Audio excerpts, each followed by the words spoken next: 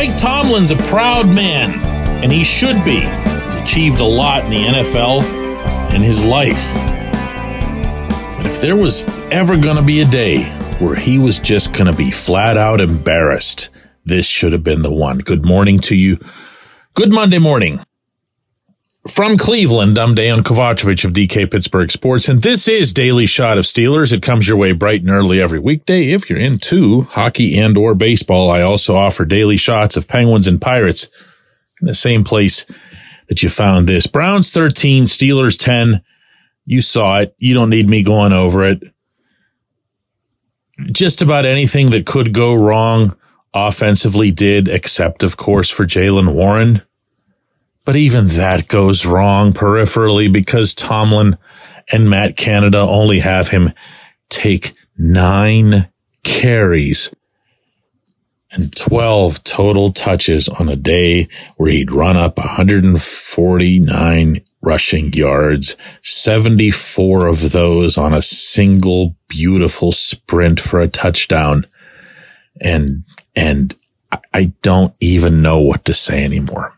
I don't know what to say about this offense. I don't know what to say about the fact that this offensive coordinator is still employed. I don't know what to say about this immensely struggling, maybe permanently so, quarterback, as Kenny Pickett had probably his worst day in the NFL. And on top of all that, literally and figuratively, I don't know what to say about this head coach because it doesn't seem that he's all that invested in this, which I know sounds preposterous, okay? But I don't know how else to explain him walking into this press conference room afterward as he did and seeming, I'm not sure what the right word is for it. Not ambivalent, no way. But there was a bit of it, like an upbeat tone to the way he was talking. And I've had people communicate with me after seeing that press conference on TV asking if I'd felt the same thing. And I wrote back in each case, yeah, I did. And it was really strange and without precedent. I've covered a lot of this man's press conferences. And I wasn't sure what to get out of that. There was a glowing about the Browns defense and the Browns venue. Must have mentioned that one 100 times. The venue, the environment, and what a big impact that had against the Steelers offense. I'm like, what? What? You know how many games I've covered in this city where the venue wasn't an issue? Because it never would have been or could have been. Not just because Ben Roethlisberger's been Cleveland's daddy for a decade and a half, but also because he's employing grown-ups. And I'm using the present tense there advisedly because he's still employing grown-ups. So was this like the worst kind of excuse making or avoiding answers about the offense, which, by the way, he did through the entire press conference? Like, check this out. He was asked in the simplest possible terms, what's missing right now from Kenny's game? You know, I think the Cleveland Browns had a lot to do with that. I'd be, disingenuous, man, if I didn't compliment them on their players, their schematics, how they played today, the venue component of it. From an offensive perspective, there's a lot of things that were challenging today. I got to tell you, Kenny's got a lot of flaws right now. Okay, he might be the worst quarterback in the National Football League. But I'm really, really, really not thinking it's about the venue. He's played in some big venues. He's done well in some big venues. He's won games in these types of atmospheres. My goodness. Somebody needed to shoot straight on this subject, and Najee Harris decided he'd be that one. There's just a lot of stuff that just goes around that just It's just that you guys don't see. I guess I'm trying to say. It's just, I'm just at a point where it was just like, man, I'm just tired of this shit. Okay, so which stuff exactly was Najee getting tired of? Well, he'd go on to say that he didn't appreciate that opponents know which plays the Steelers are going to run. He went on to say that being 6-3 or 6-4 doesn't matter much if you're playing this poorly because it's the National Football League and you're going to get exposed.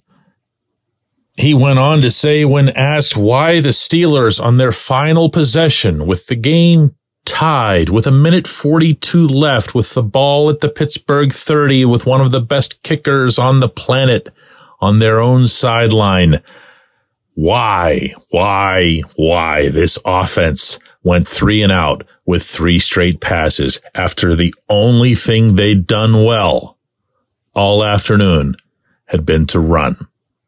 His answer, good question. Next question. All of that's in play right now, all related to the offense. The one thing that you and I and almost everybody who follows or tracks this team in any capacity has been discussing. Just the offense. But it's just the one topic that the head coach never wants to address, not just in word, but in deed. Think about it. What moves has he made? What changes has he brought to the offense? Why would anyone keep Matt Canada employed through all this? Yeah, I get it. The quarterback's bad. All right. There are real concerns about Kenny in the present and into the future. I'm not running from that subject, and I'm not prioritizing or ranking the blame. I hate doing that stuff. Kenny's a problem unto himself. The coordinator's a problem unto himself and has been one from pretty much day one of being promoted to that job.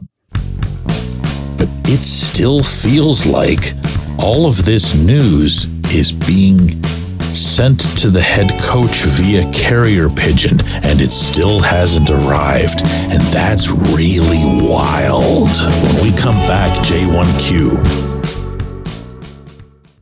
Luxembourg, Garbett, Kelly & George. LGKG is a personal injury law firm in Western Pennsylvania that represents people hurt in car accidents or who need help with workers' comp or medical malpractice. When the attorneys at LGKG make you a promise, they keep it. They've been keeping promises in our region for over 80 years. LGKG's been AV rated, the highest rating a law firm can receive, and they've been designated super lawyers. That's actually a thing for over 15 years. It's a rare combination. LGKG has offices in Cranberry, Newcastle, Beaver Falls, Butler, and Elwood City. Learn more about them by visiting lgkg.com or by calling 888-842-5454. LGKG.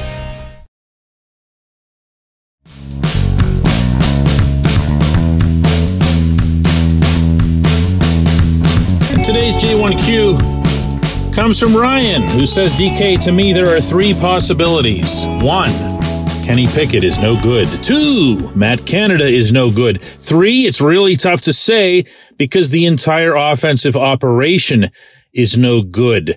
What say you, my friend? Well, you're going to put a lot of pressure on me here, but at the same time, I'm just going to keep coming back with the same answer, which is you're not going to be able to isolate blame the way you want to. It's so much easier. It's so much more convenient. It feels like it's so much healthier in a way to channel it at an individual or even at a facet. But this is bad. This offense is bad. The way the head coach, who is supposed to govern the entire offense, oversees everything, including the offense, is bad and dumb. There's so much dumb in what I covered here today, in what I heard afterward today, that I could fill 10 episodes of the dumb. That's how dumb and how bad. You're not going to have your scapegoat.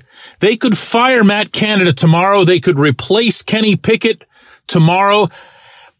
You're not going to have the result that you want. This is a really big problem that ultimately points to the head coach.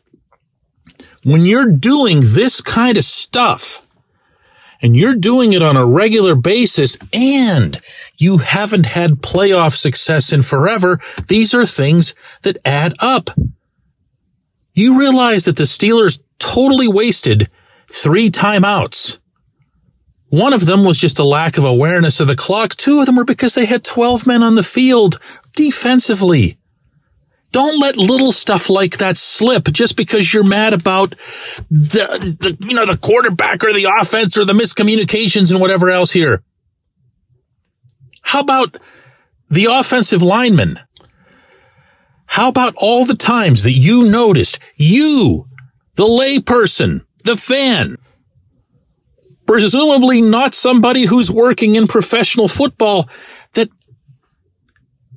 a lineman just didn't know where to even go. They had no clue what the play was. Who does that reflect badly on? The lineman, sure, to an extent. The positional coach, sure, to an extent. The coordinator, sure, to an extent. But where does it end? Where does that buck stop? A delay of game on a punt, 20-yard punts. What do you do with that? What do you do with that?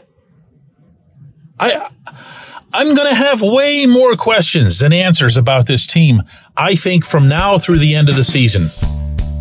And I don't think anyone's going to like the answers that eventually come to those questions. I appreciate the J1Q. I appreciate everybody listening to Daily Shot of Steelers, and we will do another one of these tomorrow when I get back home.